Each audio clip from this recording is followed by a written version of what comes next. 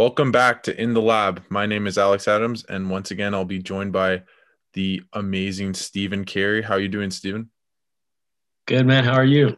Pretty good, pretty good. And today we'll be doing the Golden State versus Memphis Grizzlies game that kind of tied up the 8 seed for the Golden State Warriors.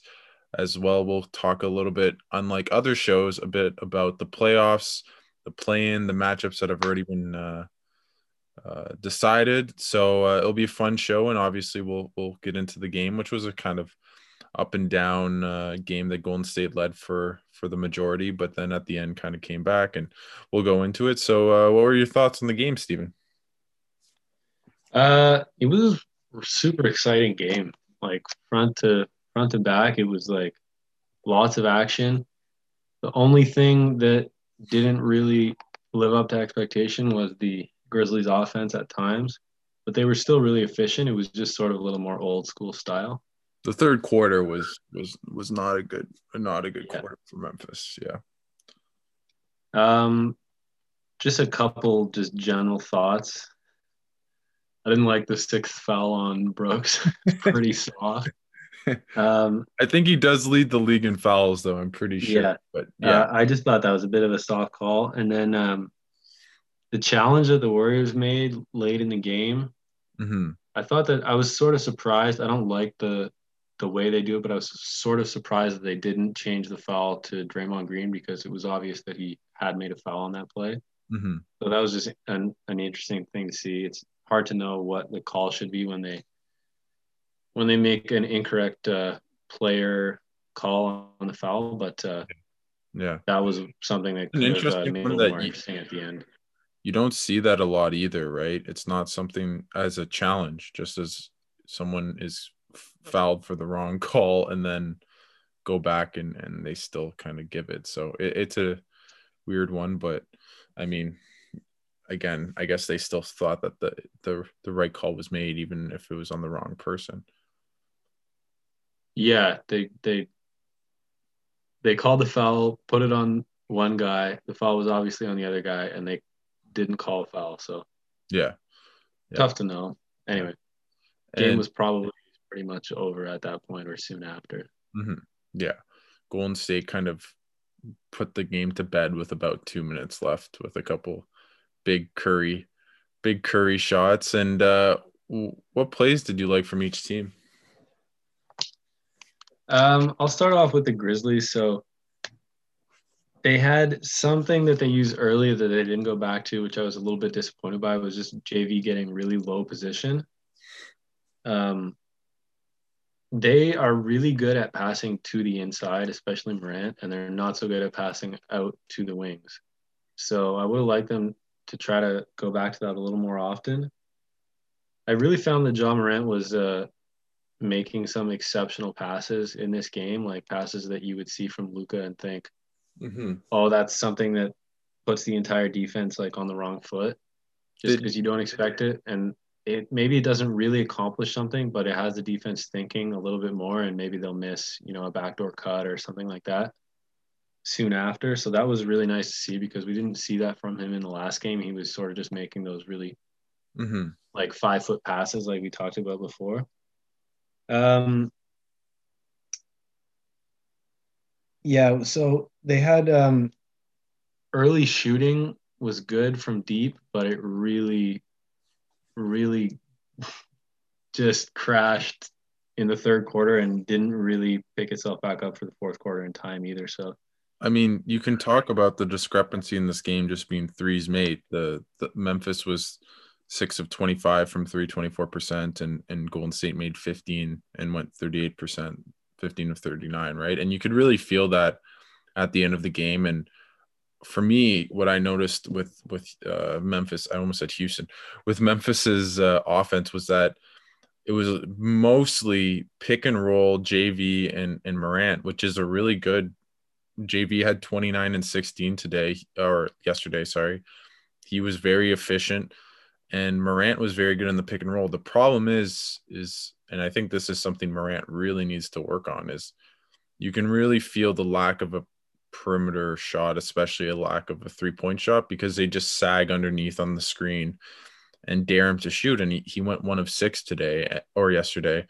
And that's something I think that kind of is the Achilles heel, right? And if Morant can find that, I think the offense really spreads out because, as you mentioned, he's a really great passer. He's great in pick and roll. He made some amazing passes. I remember one where he went on a pick and roll with JV, and then Jackson slid over kind of to the top at the 3-point line and did it between the legs, but behind um or just between the legs pass, like between his own legs pass behind himself to Jaren Jackson for an open three. So yeah, I thought Memphis's offense was pretty stagnant. A lot of pick and roll, a lot of um, post ups, rather than when you watch Golden State, and we'll talk about it. It was a lot of moving parts, and you kind of get why people like playing in their offense, because if you're willing to cut and move, you're going to get a lot of good shots, and obviously Steph Curry really helps that out. So yeah, I Yeah, really sorry. no Yeah, you the other thing was just like especially in the first half, seemed like there was just a little bit too much hero ball, a little too many long twos. JV even took a long two, and it was kind of like they were actually really efficient in the first half, if I remember correctly. yeah they But were.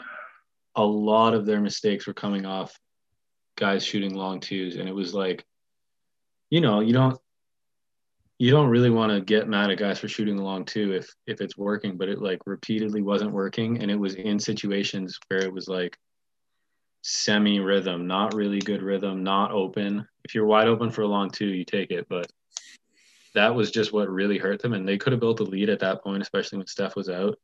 And And then step out, they Poole scored like five in a row or something, and then they were kind of just they missed that opportunity, and they were working from behind the rest of the way.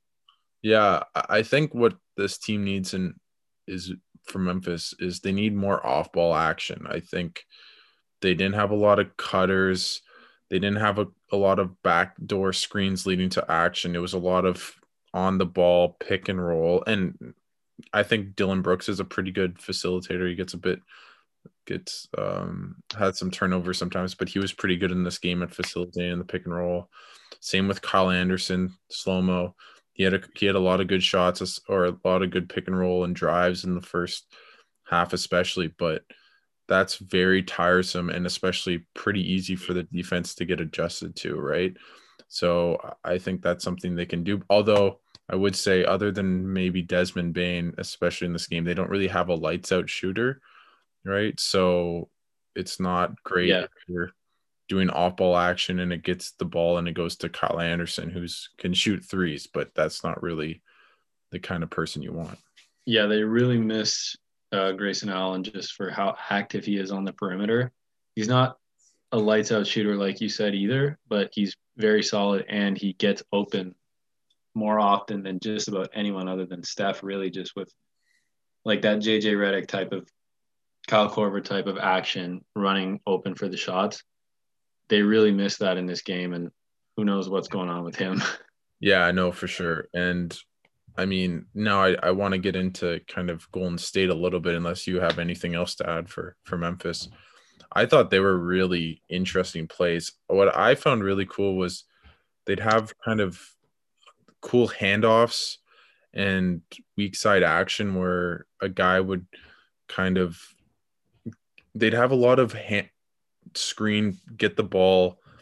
Sorry, I'm not explaining it very well, but I'll give an example. They had a nice play where Poole runs to the baseline, picks up the picks it up on the weak side 3-point line from Looney, gets the ball immediately, goes into a screen and roll with Looney, then comes down and finds Looney slipping for a dunk. And I just thought they had a lot of cool things. They had another time where basically everyone was moving and eventually led to Wiggins cutting baseline and then kicking out because he got help.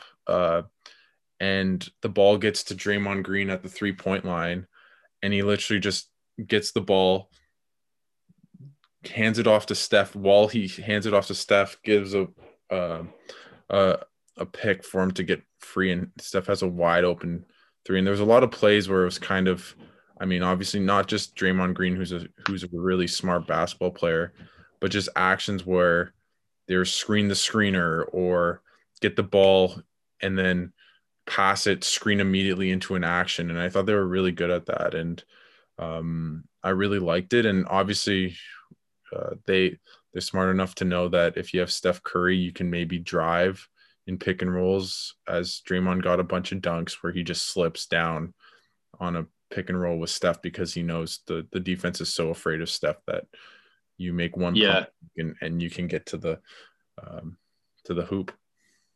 this game really reminded me of like the 73-9 team, like just in the way that their biggest weapon was the slip. Yeah, Like, and guys would just like pretend, even not even get to a slip and just pretend they were waiting for something and then just cut back door. yeah, Steph went back door really often in the first half. And then in the second half, it was like other guys going back door. They had that nice play where Steph went to screen Wiggins on the high side on the left, and Wiggins sort of just like rejected the screen and went for the alley-oop. yeah, yeah, That play just shows that they're really on top of their play calling right there, because like that was just such a beautiful call at that time. Everyone was worried about Steph. The other play that really stood out for me was late in the game, Steph went to screen Poole and they let Poole go and JV picked him up. yeah. But at that point, the Grizzlies were both on the high side guarding Steph, and Looney just set a screen for, I'm pretty sure it was Bane, and Morant was like completely lost. I literally was about to bring that up. Yeah, no. That play, it did show that the Grizzlies were lacking on defense. That was really the only big miscommunication I saw them make. But that play was pretty smart, and obviously that was pretty much the dagger. I think that was for a 6-point lead with like 2.5 left or Yeah, something like that. yeah, yeah, Another couple other thoughts. I just like you were talking about how Green made the handoff and Steph went around him for the drop and screen three.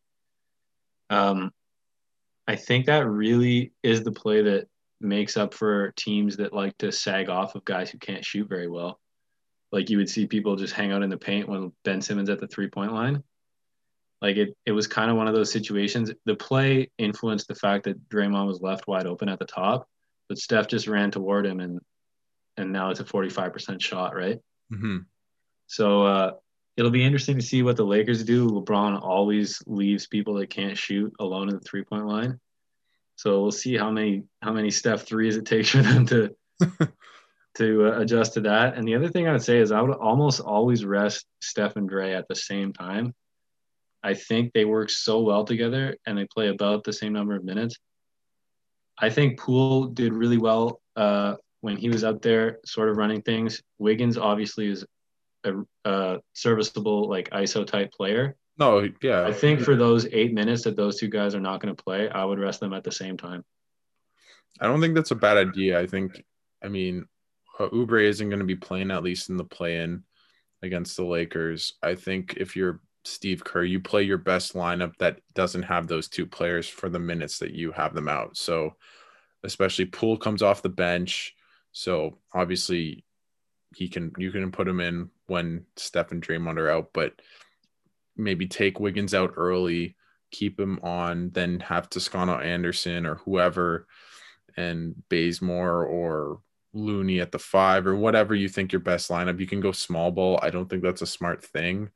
But the thing is with Draymond Green, you can obviously have him playing small ball 5 even against AD or Drummond. I think you can probably survive. So it'll be interesting to see what the matchups are. I do think the Golden State does miss Wiseman, especially in this matchup, because they only really have one big, right? That can play serviceable minutes. Maybe Pascal, but he's still an undersized big as well. So it'll be interesting to see. But I mean, watching this, you get why Kevin Durant wanted to play for Golden State. Just the movement, the passing, the cutting. It's just really fun to watch. And obviously Steph augments that immensely just because he's such an amazing player. But I thought Golden State ran a lot of cool plays off ball, screen the screener, cutters, people coming down. I think if you're any player that is smart in the way you cut and the way you move off ball, you're just incredible in this offense. And obviously, because you have someone like Steph Curry that can give you the space. For example, a couple times Wiggins would just get the ball wide open just because the help on Steph, and because of Draymond being such an amazing passer, and that you can get open easier. If you're open, you're going to get the pass. Although Draymond did have a couple bad passes, for the most part, he had 9 assists. So, and he's averaging 9 assists this year. So they're a fun team, and it should be a good game against the Lakers. Don't advocate for Kevin Durant's signing decisions. I'm not. I'm just saying I understand how it's different from Scotty Brooks, who just is, I don't think, a very good coach. But that's besides the point. So I guess we kind of touched up on Golden State's ball movement. Is there anything you'd like to add? It's dangerous. That's all you can say. It's not the thing is that people haven't been really saying lately is Draymond is running everything in a way that he didn't used to. Like you would say he would average maybe let's say he was averaging 8 assists in 2016-17. They were garbage assists, right? They were to wide open 3-point shooters, three of the best shooters in the league, and it was like this guy's numbers are empty. Anyone could be doing that. Now it's not like that. He's doing some special stuff, and the way he works with Steph is really allowing Steph to get all those really high scoring games. Whereas maybe in other years he would have had like 2 games a year where he dropped 50. Now it feels like he's headed for that every night. Yeah, no, I think the one I think about the most is just they're at the end of the game, the Warriors are up 6, and it's an offensive rebound, and the ball kind of comes all the way to half. And I think it's Jackson who basically really pressures Steph at about kind of half court. And basically Steph has the ball, gives it to Draymond, who's just at the half as well, kind of one's on the left side, one was just in the middle, kind of near the logo, I think Draymond was. And all it was a little head look and nod. Steph cuts kind of past Jackson, who's really uptight in him, and no one from Memphis is even close to helping because they're all back in a normal position, and Steph gets a wide open three and obviously drills it. But it's just those kind of plays where it's just the chemistry between those two guys and just the knowledge of it, of playing together for so long. You can just see it on plays like that. And if you're just a bit out of sync, you're going to get beat by the ball movement and the cutting.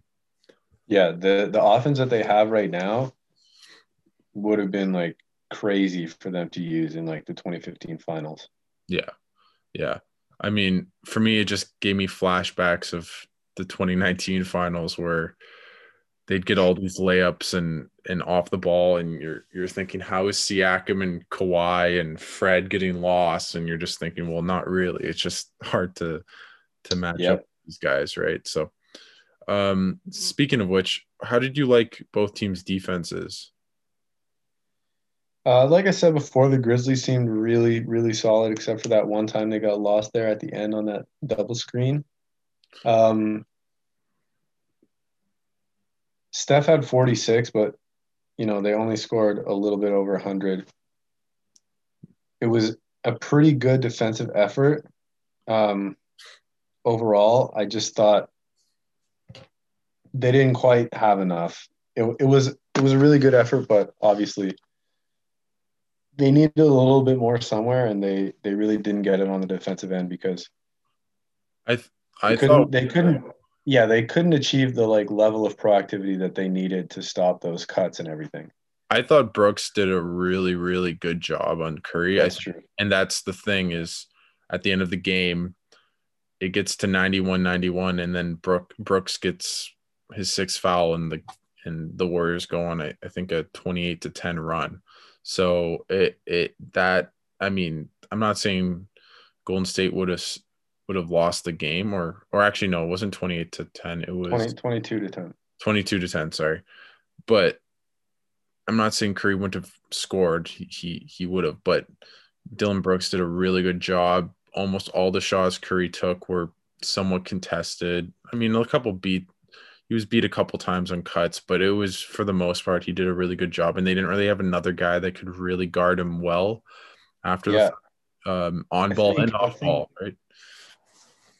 I think probably like just his level of communication involved in that too was probably helping him out a lot. Like you saw when Morant was on him late. You, He could have seen Looney coming for that screen for like 2 seconds and he didn't say anything about it. And then Steph was wide I open. mean, there was one play in the game where Morant just got completely beat backdoor for a dunk where he just lost his man and Steph found him. I found that Morant off ball wasn't the greatest. I mean, he's still a young player, but that's Yeah, something. there were a few breakdowns. It was just most of the time when they got layups, you were like, oh yeah, like I could see that he was Yeah, yeah, preparing for the screen too for, much. yeah, So they for didn't do a bad job. The Warriors, on the other hand, it was pretty impressive. Like they were giving up like deep 3-pointers. They were not really giving up good 3-pointers.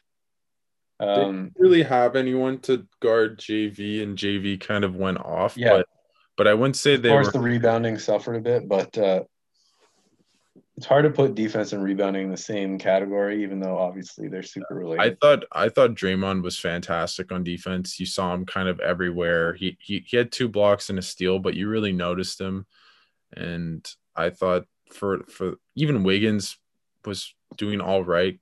Got caught a couple times off ball, but on ball was decent. So yeah, I mean they don't have any real elite defenders other than Draymond, but I thought they played a really good game defensively and basically made Memphis take the shots that Golden State wanted them to. They forced them into long twos or into shot clock threes with shooters that aren't the best 3-point shooters. I thought they handled Morant and JV all right. They didn't really have anyone to stop Morant in penetration, but because of his lack of a 3-point shot, uh, it you really noticed it, especially at the end of the game where they just completely sagged off him and dared him to shoot.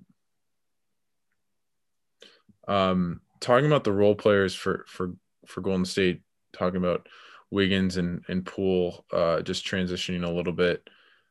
How did you like their game? Because for me, I thought Poole was really fun to watch, and he started the game with 9 points in his first 7 minutes, ended with 15, had went 5 of 9, 3 of 7 from three. So I thought he was really good. Thought he was a decent facilitator. What I really liked about him, I don't know about you, I thought his movement was really good. His cutting, his kind of coming into the pick and roll. Him and Looney had a couple of nice plays. So and same with Wiggins. I thought he had a good game. He shot well. He had 1 or 2 nice alley oop or dunks. And on defense, he played pretty well. I noticed he was trying hard, which isn't always the case with Wiggins, but I think this year, for the most part, he's played pretty well and been a solid contributor.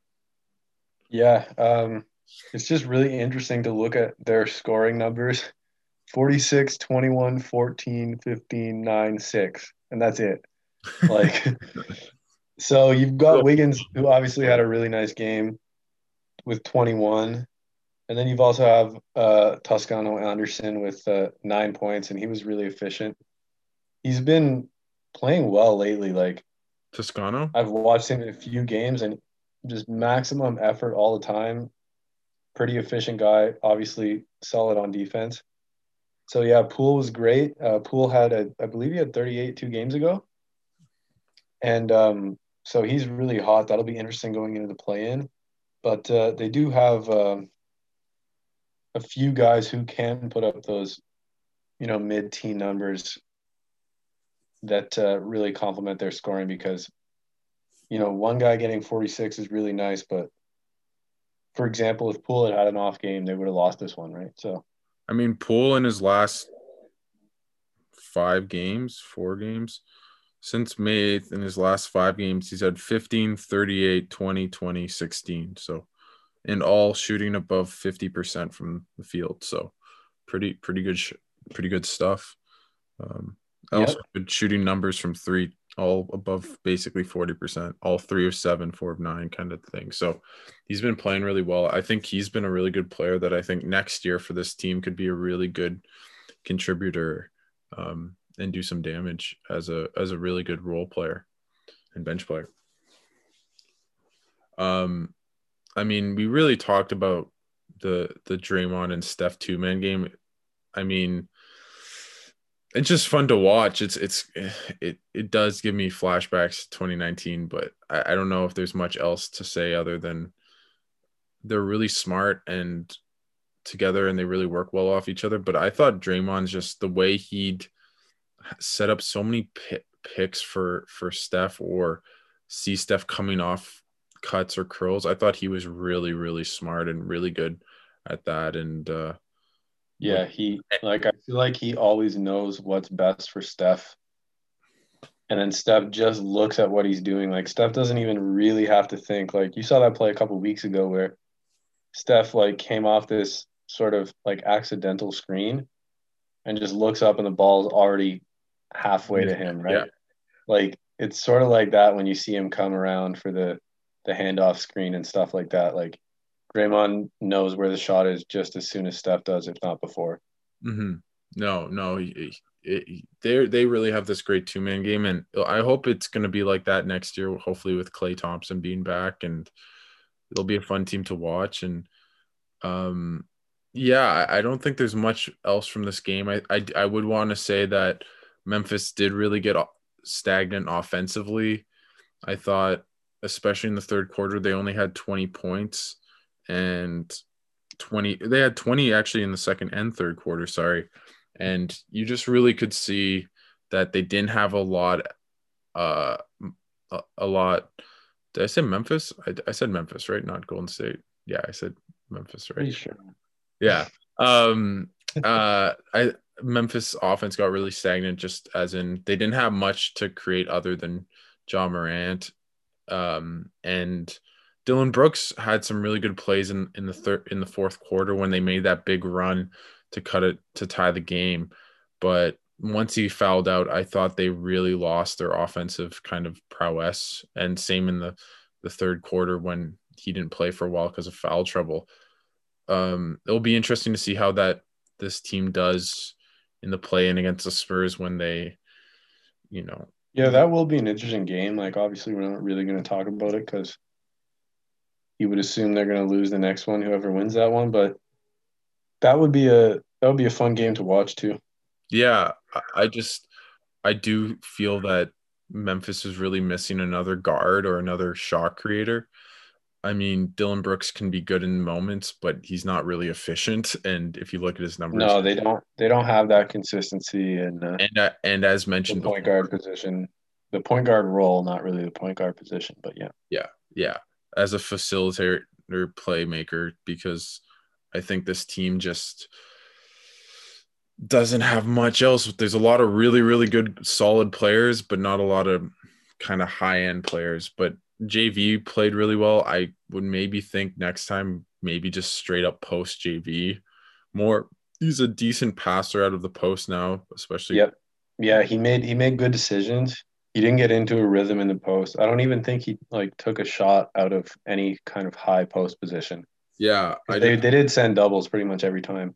yeah, The thing I just want to touch on is like this season Morant's at 7.4 assists per game, which seems like a pretty good number, but when you consider that most of his passes are like those short kind of passes that would lead to assists, he's not getting those hockey assists that you really need from your point guard in order to maximize the offense, like out to the corner and then up to the 45-degree angle three-pointer. Like those are the plays that really get your offense I mean, running at that level that they just don't quite have, and that's why they're hanging out around the I, bottom of the I'm playoff I'm picture. curious to think how you feel about this because for me, again, as I mentioned before, and I probably will say again, the lack of a 3 point shot, I think, affects that though, because you're really going into the lane. You only have some sort of kind of passes you can make. If you have that 3 point shot, they have to come up against you more. You have more space to create,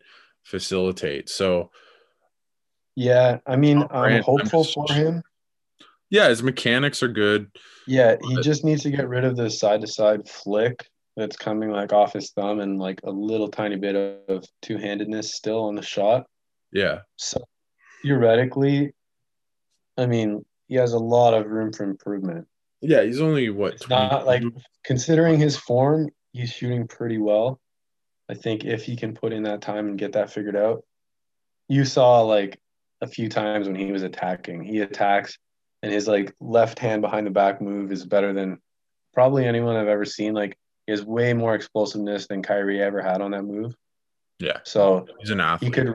could really go from well, he's at 19 and 7. He could really get up to like 28 and 11. Yeah, easily, I think. Oh, obviously, team might get better too. I Yeah. mean, Yeah, no, I mean there's lots of things to consider, but yeah, for sure. his usage rate isn't it's pretty high, but not kind of out of world. It's about 27%. So yeah, I I I think this team probably would benefit from Grayson Allen playing, maybe even Justice Winslow, who's a pretty good facilitator as well, although he's been a kind of banged up for a couple of years now with injuries. So yeah, that's the one thing with this team is can they score enough, and especially in the half court. Because when they got on their run, it was really off Dylan Brooks in transition or half transition where he's coming off on a half set defense and making plays. So it will be interesting to see. I think that's it. So now we're going to transition to the best part of in the lab when we talk a little bit of Chandler Parsons. In this case, just about the award for who gets the Chandler Parsons Award for that one player that just has a horrible contract. I think it's Let's just pretty, say it again. We absolutely love Chandler Parsons as a yeah, person. I OG, think he's a OG, sick dude. yeah. But What did he have? 10 threes and a half or something? was it that much? I'm pretty sure. So I mean, you can take it from here. I thought the decision was pretty easy, but I don't know who you picked. Yeah, I went with Wiggins. Obviously, he has such a good fit on the team, really, when you think about it. His fit is amazing with his team. It's just not it's not $29 million numbers. It's sort of like Porzingis, but just with a slightly better fit for the team. Like it's a guy you like to have. He's contributing to the team. It's just your GM's there probably not quite as happy as everyone else though when he has a good game because he's thinking I should be getting that every night for my Yeah. $29 million. Yep. But no, but he's had a good year efficiency wise. He's shooting 47% from the field, 38 from three. Like those are good numbers. He's averaging basically a block and a steal a game. So it's not it's more the money rather than is he a good NBA player?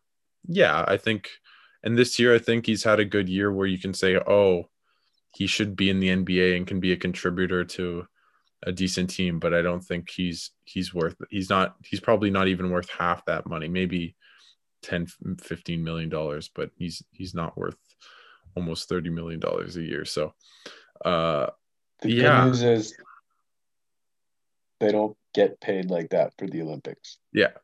Well, let's hope he goes for Canada, and that's something I'm really following, but we won't get into that too much, but I just hope Shea plays and right now it seems a bit iffy. So Shay, hope your legs heal up and you can play for Canada in a month.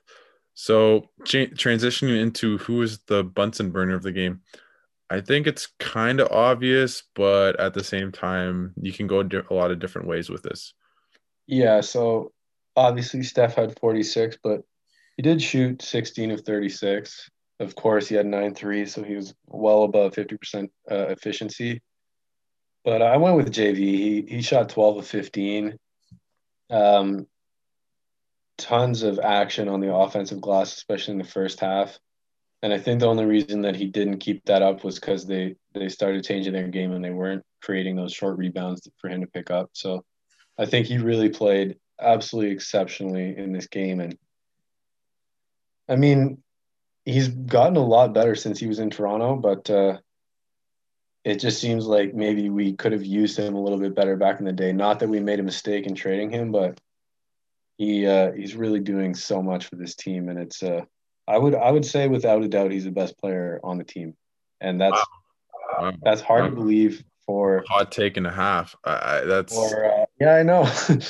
Hard to believe for a guy that's they traded him for not too much, not too long ago. honestly, if I was gonna go with someone that isn't John Morant, I'd probably say Dylan Brooks. As No, inefficient as dude, he I is, agree. I agree. I, but I still think he does more for the team than Brooks, though, especially in this sort of era with no one to match up with him in lots of I just scenarios. think Brooks defensively this year, he might be all defense.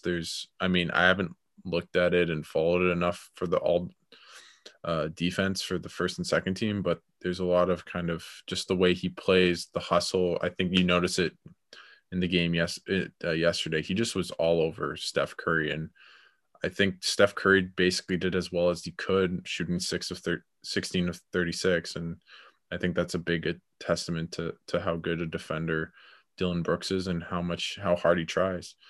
I went with Steph, but I think JV just for efficiency probably goes to that too.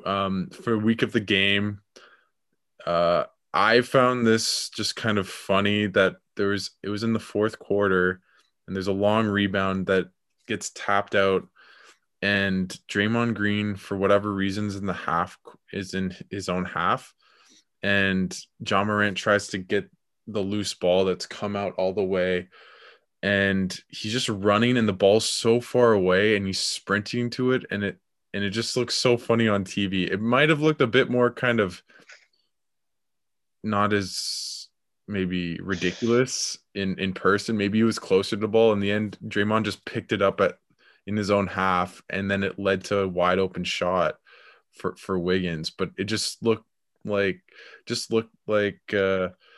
Morant was running for absolutely no reason when the ball was 10 feet away from him, and then Draymond Green just picks up the ball, and the numbers are against Memphis because John Morant's in the other half. So I thought that was just Hasn't funny. stopped sliding yet. Yeah.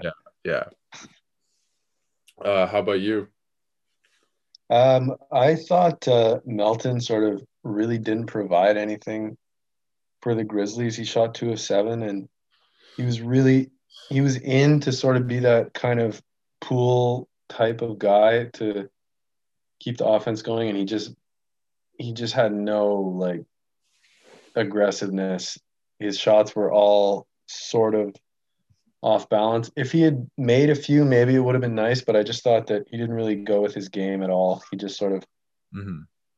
tried to chuck some stuff up. So that was my week of the game. But yeah, definitely one guy making a bad decision late game can hurt more than 5 missed shots in the first half. So Exactly. Yeah, no, definitely don't disagree with that. And so, listeners, we're going to take a little break, and then we'll come back with we're done with the Memphis versus Golden State, and now we'll talk a little playoff preview, look at the matchups that are already set in stone with the 3-6 and 4-5, and then look at the play-ins and maybe a little bit about the ramifications for the matchups in the actual first round that aren't the play-in games. So we'll talk to you later after this break. Welcome back. And now we're going to be looking at the playoff preview for the 2021 NBA playoffs. And obviously, this year is a bit different. Like last year, we're going to have a play-in tournament. So first, we're going to examine the East and West playoff matchups for the 3-6 and the 4-5, and then we'll do a little bit of the play-in to end off with starts tomorrow with the Wizards versus Celtics, and I think is it Lakers versus actually that might be no, it's both East games. It's yeah Pacers, it's Charlotte. yeah. So anyways, but first we're gonna have Steven talk a little bit about last night or yesterday really because there was games during the day and what went down and how it affected the matchups that we see now going into the play-in and playoffs. Don't mind if I do. So in the Eastern Conference, we had the Knicks against the Celtics. This game did not mean anything for the Celtics, but after going down big, I think they went down by 21. They came all the way back to within 3 right at the end of the game, and then Noel had a block for the Knicks, and that sealed it for them. So the Knicks secured the fourth seed with that. Atlanta beat the Rockets pretty handily, so they'll have the fifth seed. So that'll be one of your matchups. The Heat played against the Pistons. I think they could have moved up if the Hawks had lost, but they'll be playing the Bucks in the first round. And then Charlotte lost an 11-point lead in the fourth quarter to the Wizards, so that had huge implications. The Wizards moved up to the eighth seed, and Charlotte dropped down to the 10th seed. Not that dropping to the 10th seed was that much worse than dropping to the ninth seed, but losing the eighth seed was a big deal. You got to win two in a row instead of just one of two. So that was like sort of similar to the game that we did today on the Warriors and the Grizzlies. Yeah, it was a battle for the 8-9. Yeah. So and then obviously the Pacers defeated the Raptors, so they'll be in the ninth seed. Oh, Brizzy for 30 points, baby. That's right. All our former players are killing it out here. So Utah won, and they'll keep the one seed. Phoenix also won. Phoenix played their entire bench and beat the Spurs, which was interesting because the Spurs did play DeRozan.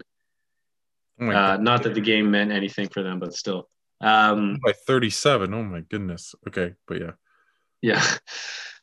Portland. Wait, what are you saying?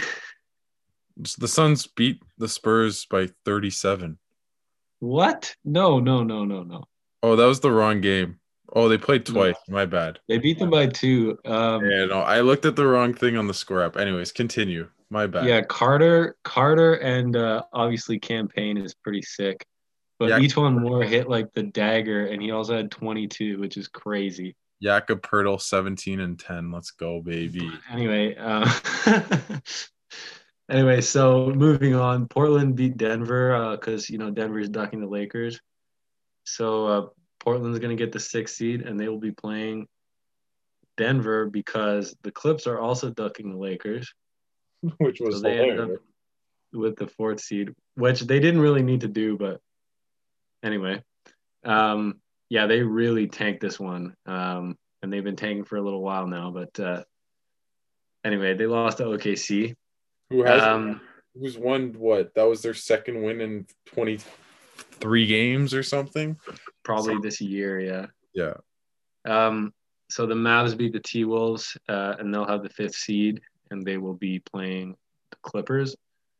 And then the Lakers defeated New Orleans, but that didn't really improve their stock because of the Denver-Portland game. So the Lakers are in the seventh seed, and they'll be playing the Warriors. And then obviously in our game this week, the Warriors beat the Grizzlies for that eighth seed.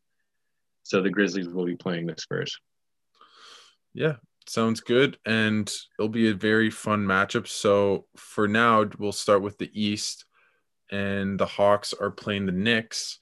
And what do you feel? How do you feel about this series? Because I feel it's going to be a fun series for sure. And I think it's kind of a toss up in a weird way because it's both two kind of young teams that, I mean, there's some vets on both teams, but kind of teams that haven't been here before, and they're going to be in the second round of the playoffs. So I think that's a kind of cool thing. So No, I feel like this is one of the more exciting series in and of itself, but it's also probably like the least NBA Finals likely series that I could imagine. Like they couldn't have any less of a chance of getting to the finals. Yeah. It'll be interesting. I picked the Hawks, but obviously it's a really close call.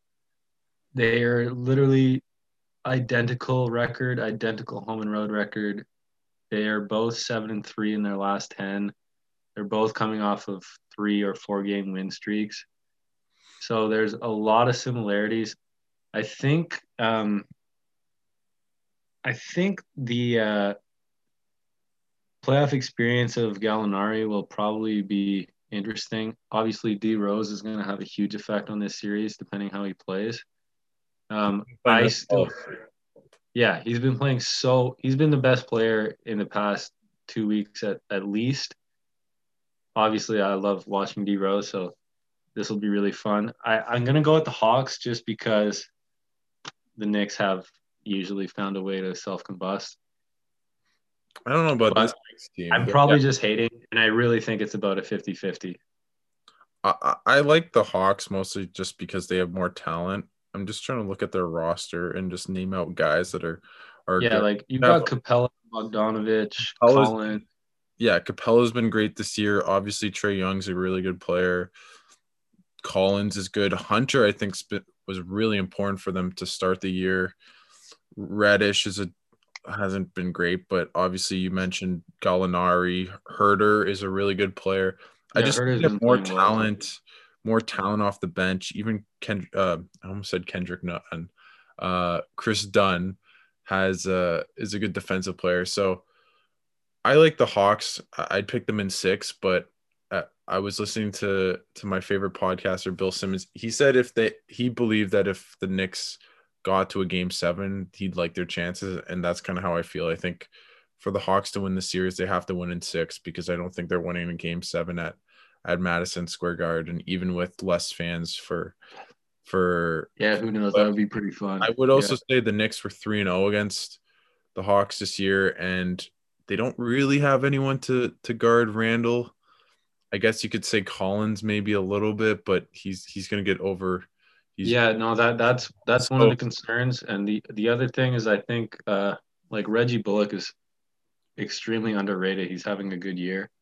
yeah, That's the one guy that sort of you can come back to all the talent that the Hawks have in their like 4 to 7 yeah. um sorry, in their like 4 to 7 level of their rotation. So I mean, I think what's interesting about this series is obviously if you Trey Young is on your team, you cannot be very good at defense, but the Hawks are eighth in offense and 19th in defense, and the Knicks are third in defense and 22nd in offense. I think that's kind of how this series will be interesting. Is can New York score enough against Atlanta, and how does Atlanta do against a really good defense, and how does the Knicks defend a relatively good offense, especially with Trey Young?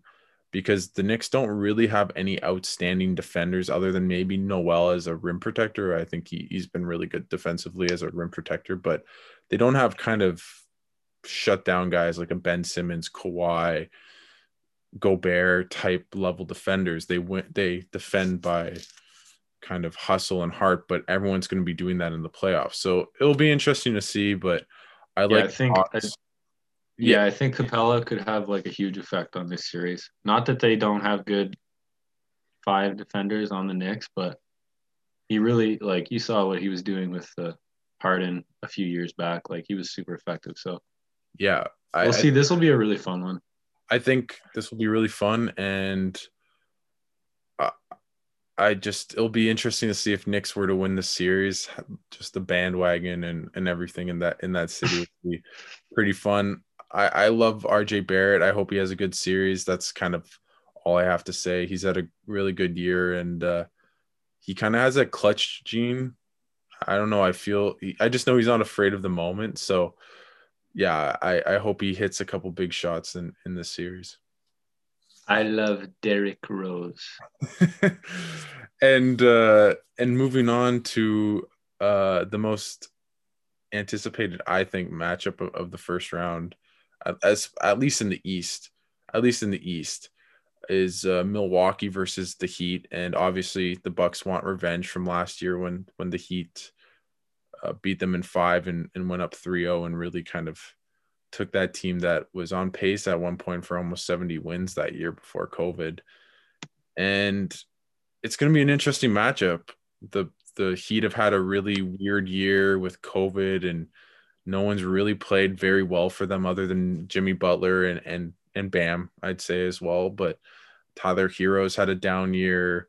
Same with Duncan Robinson. Dragic has been in and out. So and they haven't really replaced that Jay Crowder guy. They have Ariza um and Bielitsa, but I mean, they haven't really been great this year, and they ended the year 11-4, but their defense wasn't very good. It was in the bottom third in the league in that time span, but their Yeah, offense was great. So, which is kind of weird because throughout the year, Miami has the sixth best best defense and 17th best offense, but on this run, they've kind of roles reversed. So it'll be an interesting thing. And obviously, the Bucks, if they lose in the first round, there's going to be some Giannis to Raptors trade rumors coming up. It's going to be, Yeah, for sure. but yeah, Yeah, so I picked the Bucks. I would give them like above a 60% chance of winning this one. Everything on paper makes you think that the Heat could win it. They have really good like playoff cohesion. Obviously, they have Iguodala. One thing that's interesting about the Heat is they've had like at least 13 guys who have been in the rotation this year, so they have like lots of buy-in from absolutely everybody. They are really deep. Obviously, Kendrick Nunn and Tyler Hero both really like fiery type scorers. Like if they weren't so out of it, and obviously they're in the sixth seed and they probably shouldn't be that low, I would feel even better. They just have like no momentum. But other than that, like it looks so good. Like I mean, they it's ended the really year well. I mean, they it's ended. really their dream matchup. Yeah, I just feel they like Jimmy Butler never really put together a vintage performance this season. It's hard to know. It's hard to know if he's completely ready.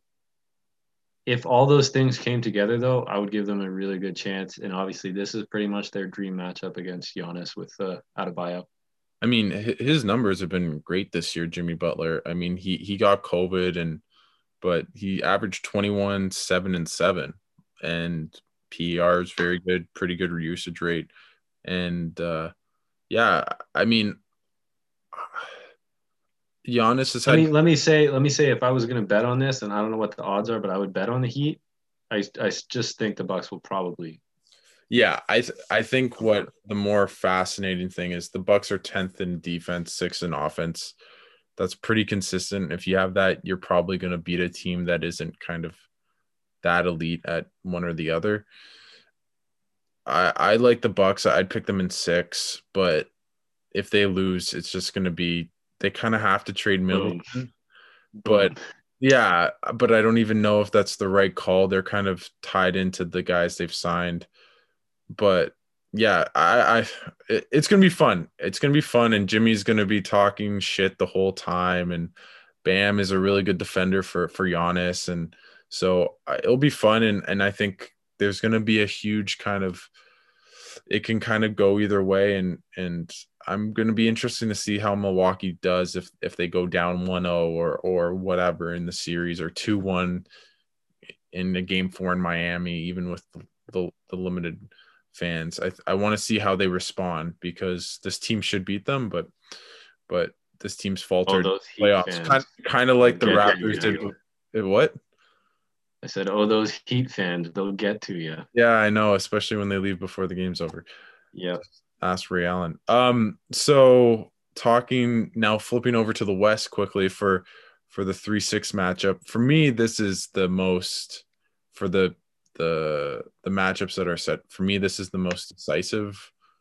But I think I'm also kind of maybe overhyping one of the teams. So we'll see. But in this matchup, it's Denver versus Portland. Denver's the 3rd seed, Portland's the 6th seed. And what are your thoughts on this matchup? I'm going with Portland. I mean, Wow. Okay. it's like I don't want to. I just think it'll be very interesting to see if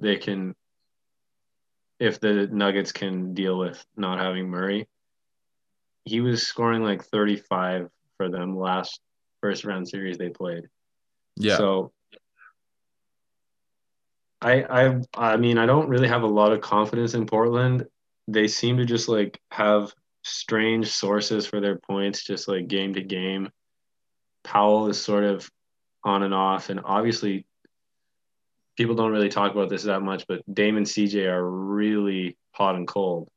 Yeah. They'll have 16-point games and they'll have 35, 39-point games. And sometimes at the same time, and then they'll still win. It's a pretty deep team. It's going to be interesting. I think the Nuggets lose a lot not having Murray on offense. Like it feels like somehow I can't really explain it, but it feels like those backdoor cuts that they do don't work quite as well without Murray.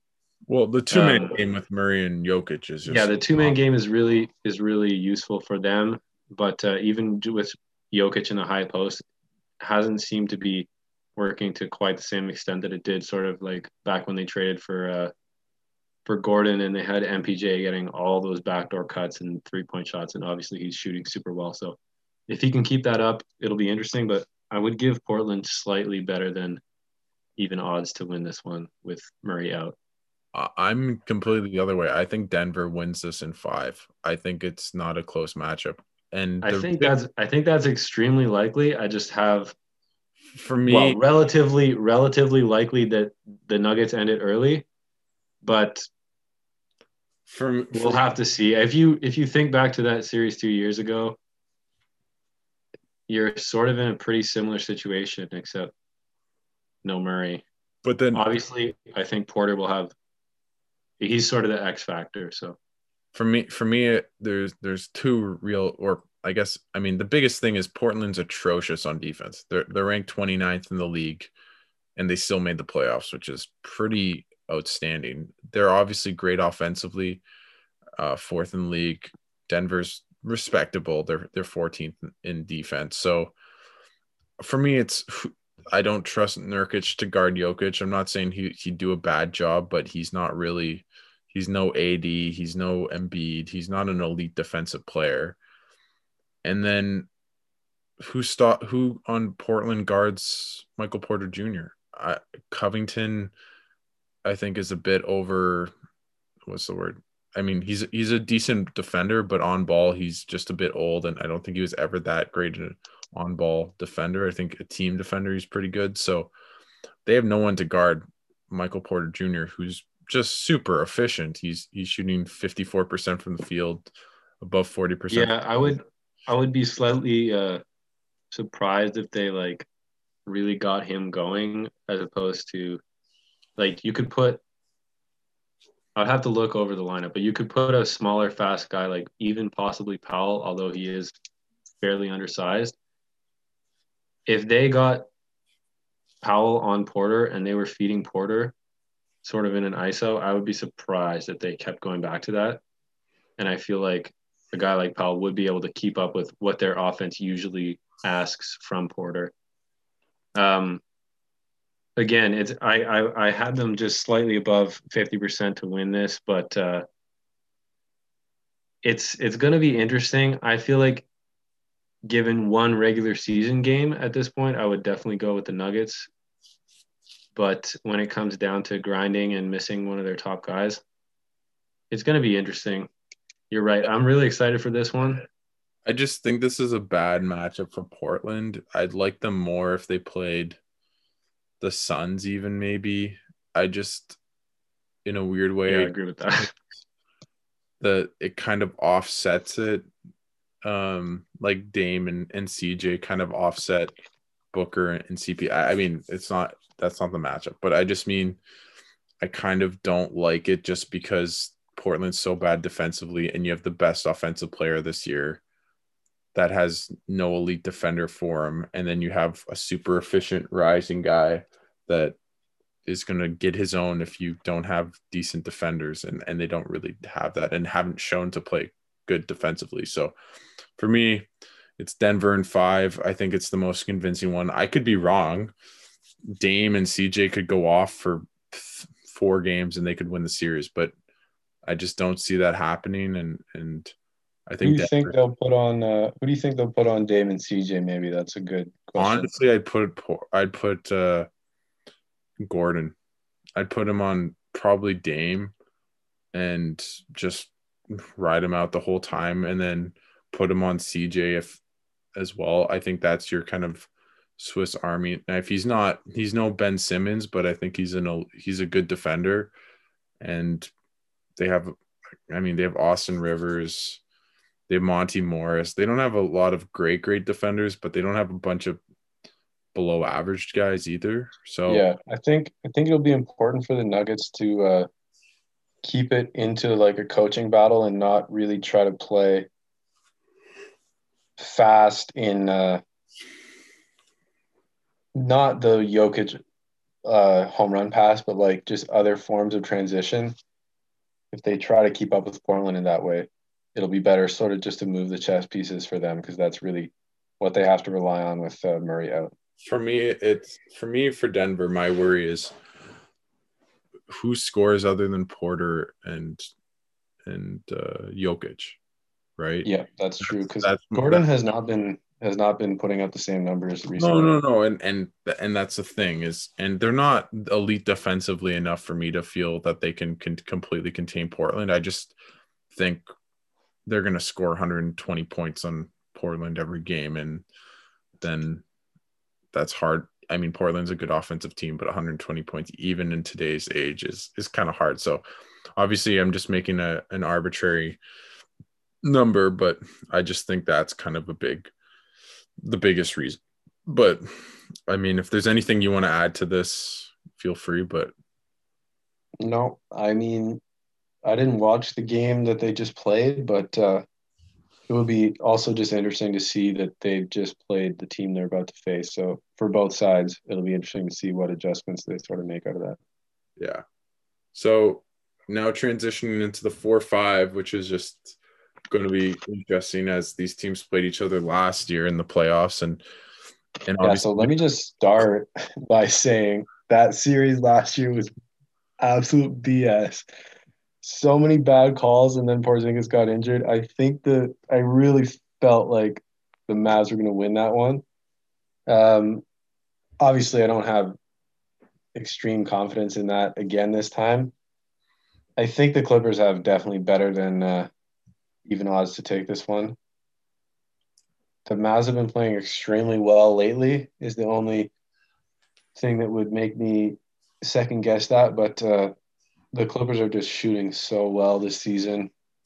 They Ibaka's are, back they are too. still they are still sort of a top dog, even though they did end up in the fourth seed. So Yeah, I mean, I have a couple of thoughts on this matchup. One, you never really hear about teams that purposely try to get out of a matchup do very well in the playoffs. I can't think of one. I mean, I could be forgetting, but that always seems like a bad almost mindset going into a playoff series of we try to intentionally miss someone, in this case the Clippers trying to get out of the Lakers bracket.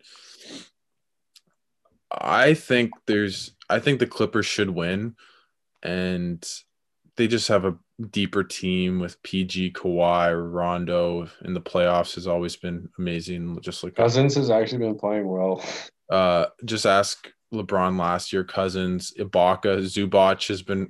I think Zubac is a really good player. Obviously, Morris, who can be a bit kind of. I don't know if I trust him because he thinks he's as good as Kawhi Leonard, but and then with the Mavs, other than Brunson and I guess KP, who's can really float in and out, they don't really have a lot. They have a couple good players. Tim Hardaway can get hot.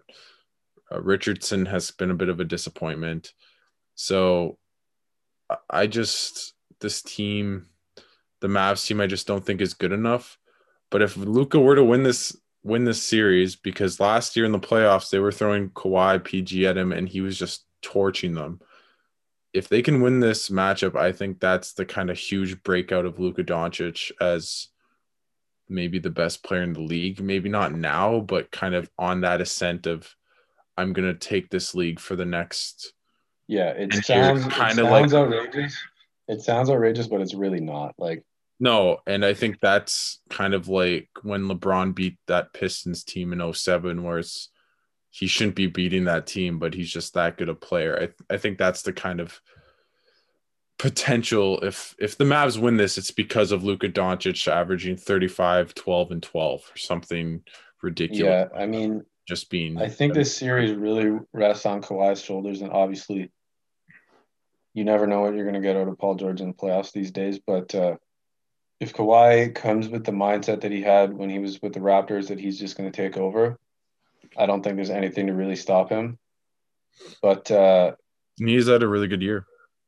he's been resting for a little while, so maybe that'll be a disadvantage. And then, like you said, just with the way they really ducked the Lakers side of the bracket, I would just be like pretty concerned about them in the second round. against Utah. Yeah, I mean, Yeah, I mean, just really that mindset just really can tear you apart, I think. no, I definitely agree.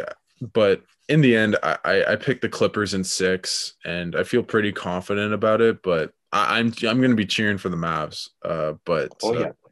But Yeah. good, it'll be a good series, and I feel unlucky for the Mavs because I think this might have been the worst matchup they could have had, other than the Lakers. I think this is just doesn't match well for them. So yeah, I don't know what would have had to happen for them to play the Lakers. no, I But know, you're of right. course. You're right. Yeah. The Clippers are pretty much the second best team in the West. So it sucks. Yeah. That's all there really is to it. Talent wise, they're the They have second. a good chance though. Yeah. Yeah. So I picked Clips in 6. Did you have a prediction or just a percentage? You said 50-50? I would say Clips in 7. No, I said Clippers 60%. Okay. Okay. So now moving on to the plan. Did you want to take this or I can?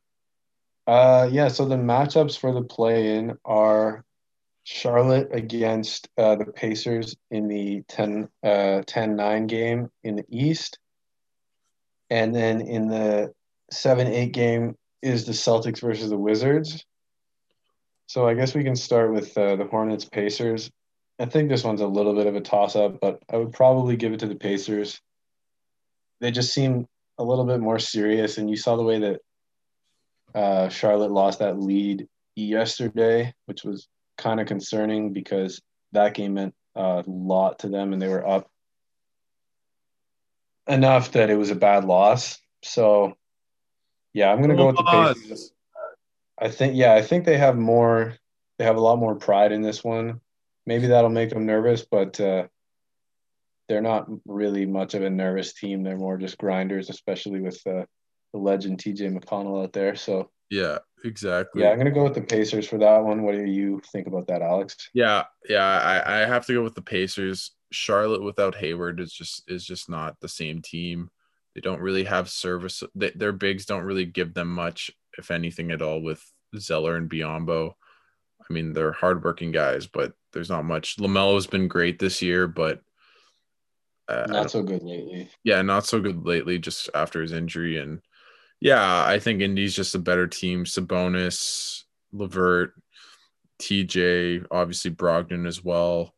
Um, I mean, sucks that Turner's out, but yeah, it'll be interesting to see. I think it could go either way, but I definitely like Indiana more just because I think they're just a better team. And but if again, I think if Hayward was there, I'd probably pick Charlotte, but he's not. So good for both Yeah. teams to be in this matchup, especially Charlotte. After you'd probably think they would have had a bad year this year, and yeah, so good for Charlotte being in a play-in.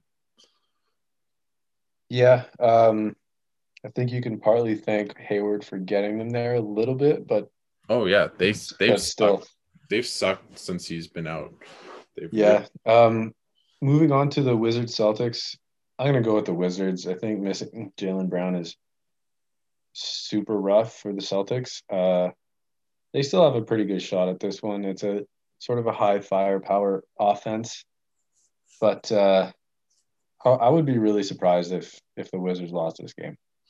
um me too. The Celtics lost to OKC 2 weeks ago. I That's just actively tanking. I This Celtics team has just been horrible all year, and now they have Brown out.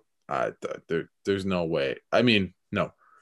The Celtics can win this game, but I'd be super surprised that it's not Wizards up 3 points with 48 seconds left in this game, and Marcus Smart has the ball at the top of the arc and bricks a three. I think it's one of those kind of games. Clip it. Exactly. But I definitely think the Wizards are going to win. They've been streaking to end the year. Westbrook and Beal have been playing great basketball, and the Celtics have just been a tire fire all year. So I'd be surprised to tell Celtics win, even though they have home court and are technically the higher seed. So moving on to the West, we've got in the 9-10 game the Grizzlies and the Spurs. I think this one's a bit of a toss-up. It's hard to know. It feels so unlikely that either of these teams will eventually move on. So it's an interesting one. I guess I would pick the Spurs. They've got a lot of experience, obviously, and DeRozan is definitely the best player in this game.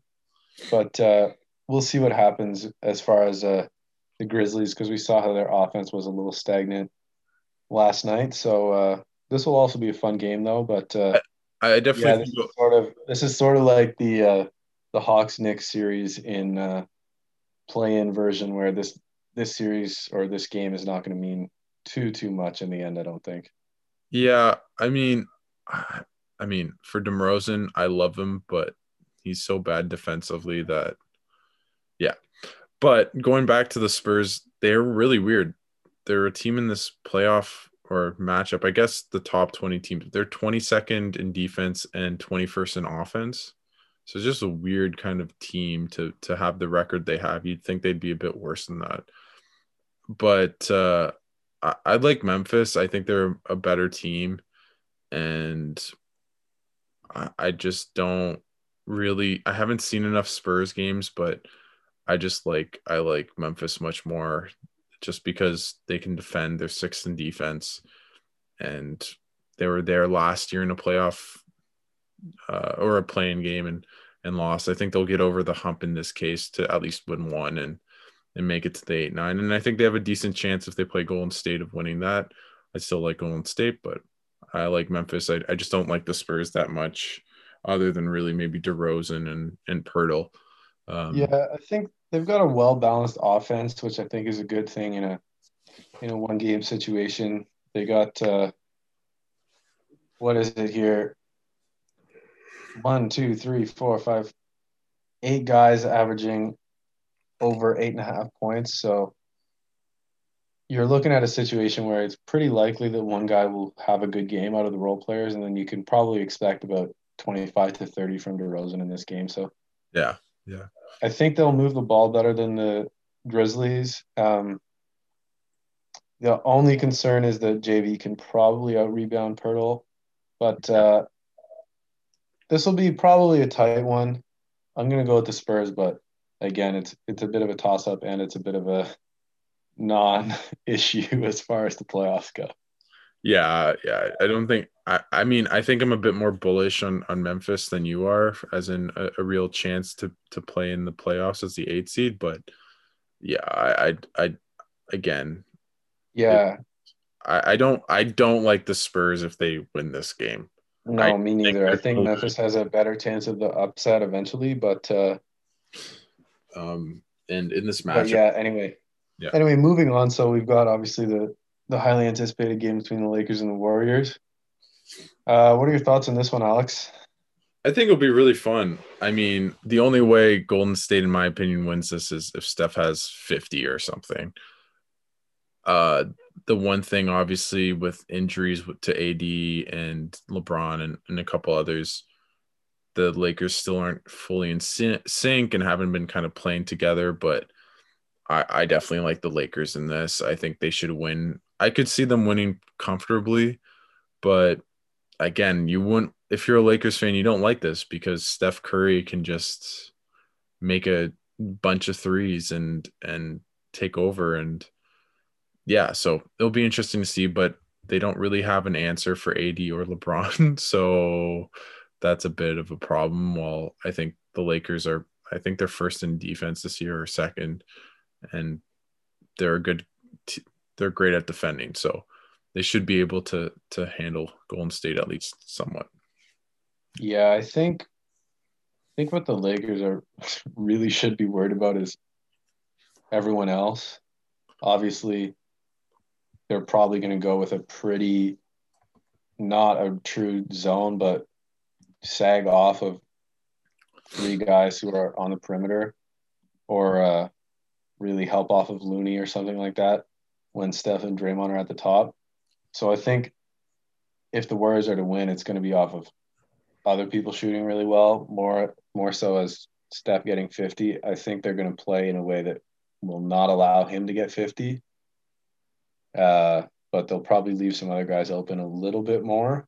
But like this could be the Andrew Wiggins revenge game against LeBron for trading him. Uh, He, you he's make he's a gone good off against point. Cleveland, man. It could be. I'm obviously kidding a little bit, but they need that's the only guy that I think could really go off. Maybe Jordan Poole, maybe Damian Lillard. Yeah, no, I'm I not have a worried lot about of guys that can really do that, anyways. one guy going off. It's just sort of they're probably going to put all of their focus on Steph. Yeah, which they So should. He's their best yeah. player. Been Um, outstanding MVP caliber year.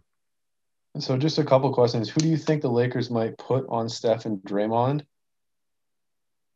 I think you definitely have to put AD on that, just because it's almost a quasi elimination game. He's your best defender. He can definitely handle Draymond. You could have LeBron just because he's strong enough and quick enough to stay with Draymond. And then for Steph, I think you just throw a bunch of bodies at him. Caruso's a good defender. Matthews is a good defender. Even Schroeder is pesky enough to put on him. The Lakers have a bunch of guys that you can put on him, and for me, it's more how do you control Steph off ball and off pick and roll, right? Where it's important to have the big or the whoever's getting screened be a good defender. So in this case, I'd have AD on Draymond as much as you could.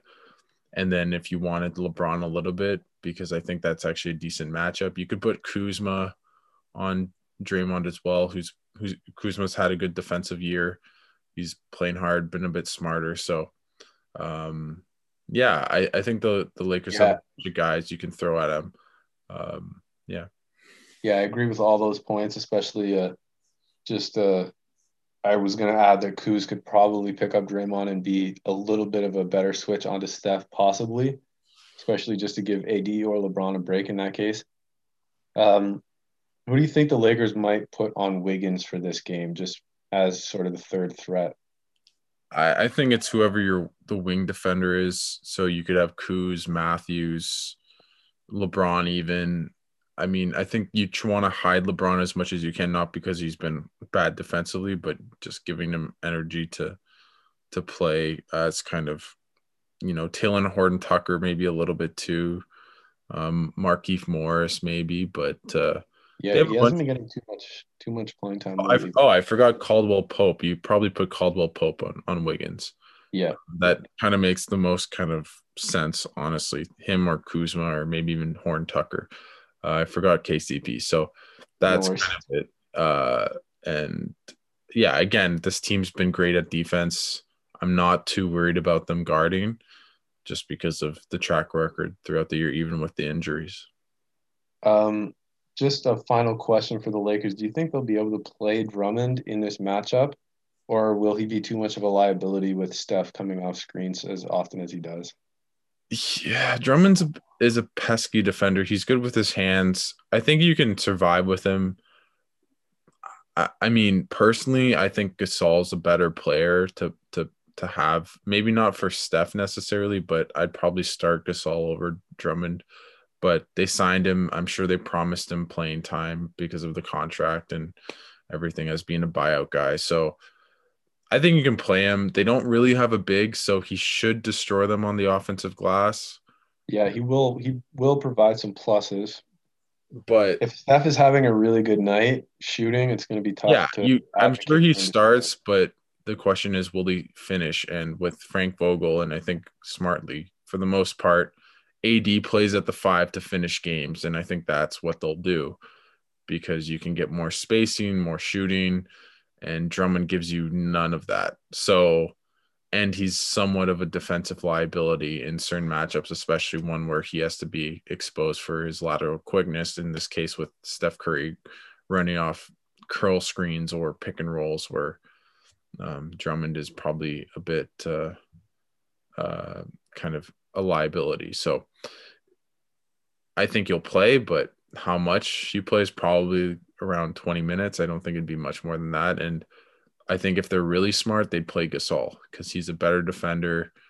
He's a great passer. He can shoot the three. He helps the offense, even though his actual stats are going to be lower than Drummond in terms of points and rebounds and that sort. Yeah, I just want to add. Hopefully, we'll see a game where we get LeBron sort of in the high post and just distributing really well. That would be a nice thing for him to get in rhythm with that before the playoffs. And just one final thing, I just noticed that Kent Bazemore went to Old Dominion University. That is all. Thank you. I want one thing I would add to that is they don't really have anyone on Golden State to really guard LeBron. I guess you could put Draymond on him, but that's probably not the best matchup, especially with AD. So it's going to be interesting. They're gonna be using the pick and roll. Yeah, A lot. it'll be interesting to see how Steve Kerr plays Draymond on. Where is he playing on AD? Is he on LeBron, or is he on? How does he use him? Does he use him as basically a weak side helper? So he's on maybe KCP. It'll just be interesting to see how he uses Draymond on defense and who he matches up against. And if I'm him, I play Steph and Draymond as many minutes as you can. If it's 45, especially for Steph, it's 45. I think that just really helps their offense, and he's still decent enough defensively to hold his own. So it'll be a fun game. I think it'll be a fun game, and no matter what, Steph and LeBron will put on a show. That's right. I guess there's not much else to add. But this was a fun playoff preview. We'll probably come back when the plans are done and do a little bit of analysis of that and talk about a little bit more of the 1-8 and 2-7 seeds and maybe a game in there. I hope it's not Lakers versus Spurs. I'm just gonna that'd be just horrible. I hope it is. Yeah. I mean, then it's probably better for the Clippers, right? So anyway, a great in the lab session, a little bit more playoff preview, which is always fun. And thanks for this, Steve. Thank you, man. This was a good one. Have a good night.